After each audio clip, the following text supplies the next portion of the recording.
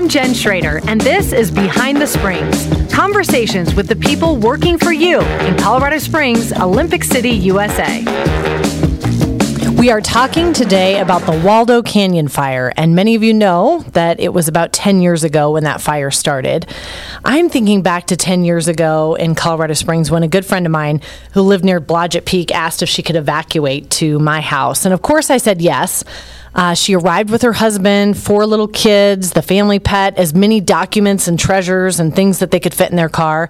And since we live east of I-25, her husband and mine went to find a place where they could see the fire that night. You could see the homes burning, unfortunately. Their home did not burn, but nearly 350 homes did.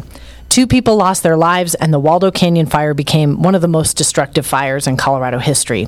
During this episode, you'll hear from city employees, most of whom did not work for the city at the time of the fire.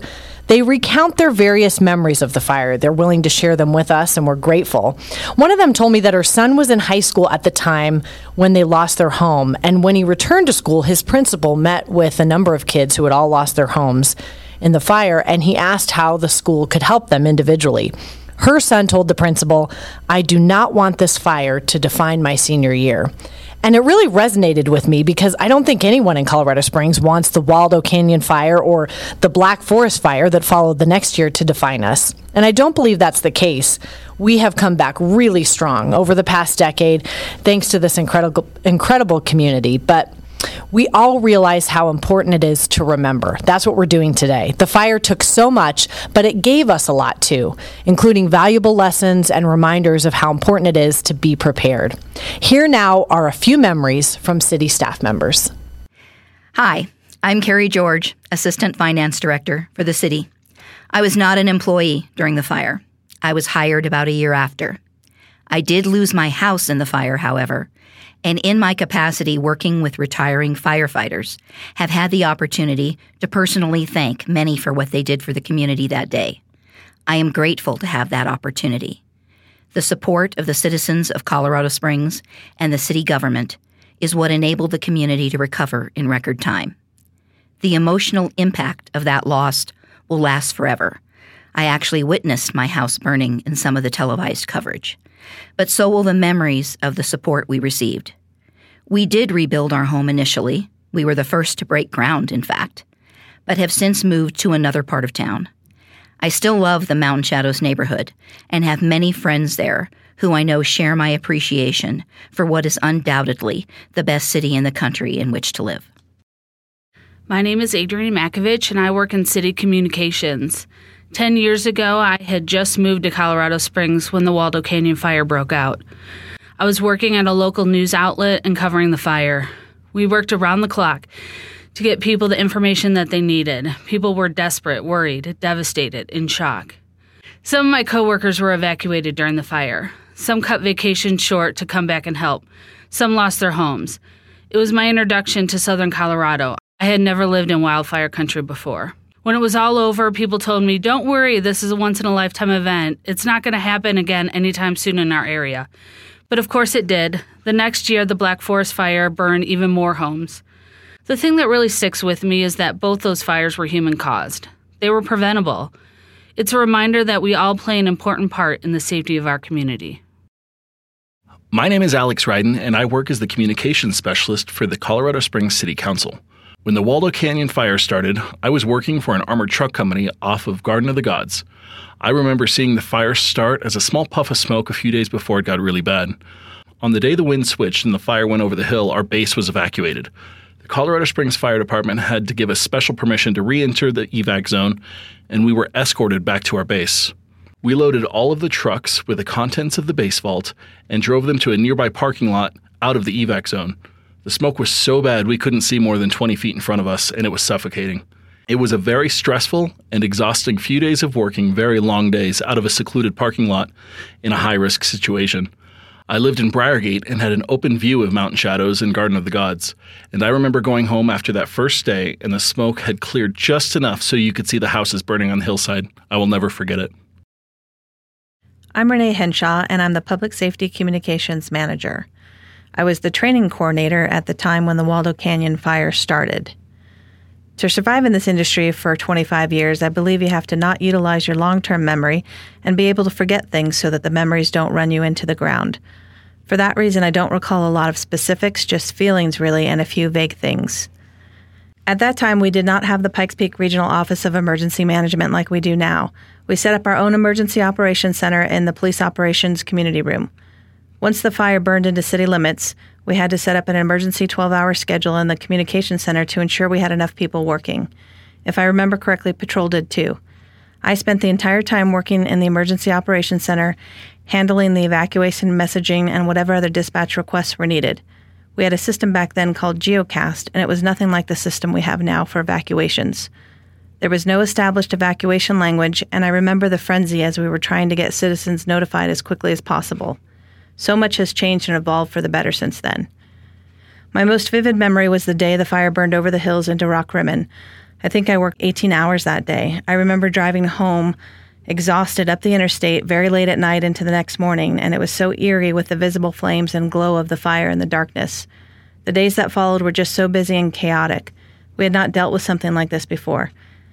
I remember officers coming into the emergency operations center and telling me their stories of kicking in doors and getting people out. Some of them, their cell phones and other things had melted from the heat. Tragically, we lost 2 lives in that fire, but all this time later, I'm still grateful there were not more lives lost, and I'm proud to have been a part of that effort. My name is Leah Davis Witherow, and I'm Curator of History for the Colorado Springs Pioneers Museum. 10 years ago, as the fire swept down into the Mountain Shadows neighborhood, we at the museum began to think about this enormous story in the history of Colorado Springs. We began collecting stories, artifacts, oral histories, video, and photographs the day after the fire swept through Mountain Shadows. So on June 27th, 2012, we began our collecting efforts.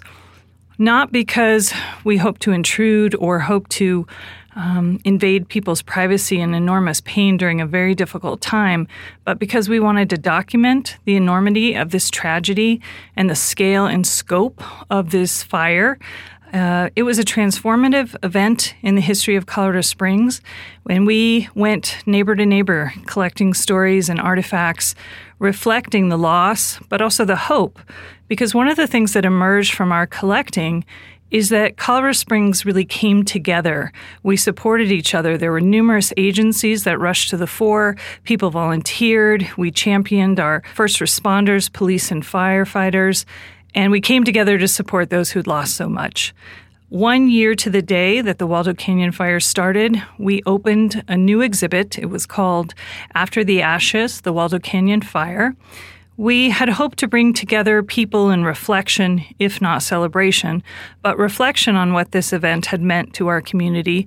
But unfortunately, during that time in June of 2013, the Black Forest Fire was burning through a neighborhood northeast of Colorado Springs. So we opened the exhibit quietly.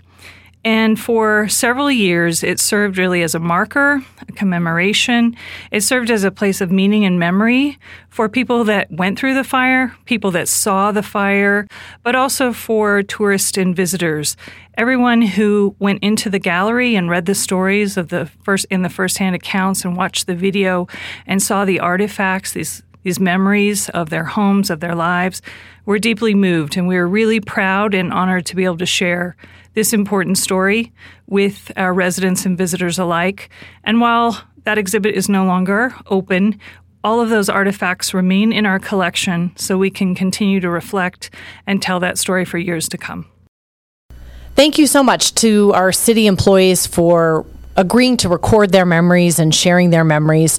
The Waldo Canyon fire was declared 100% contained on July 10th, 2012, after burning more than 18,000 acres in the Pike National Forest and the city of Colorado Springs. In addition to watching the community come together to recover and help those who lost their homes, we also experienced a heightened awareness overall of our wildfire risk and our need to be prepared.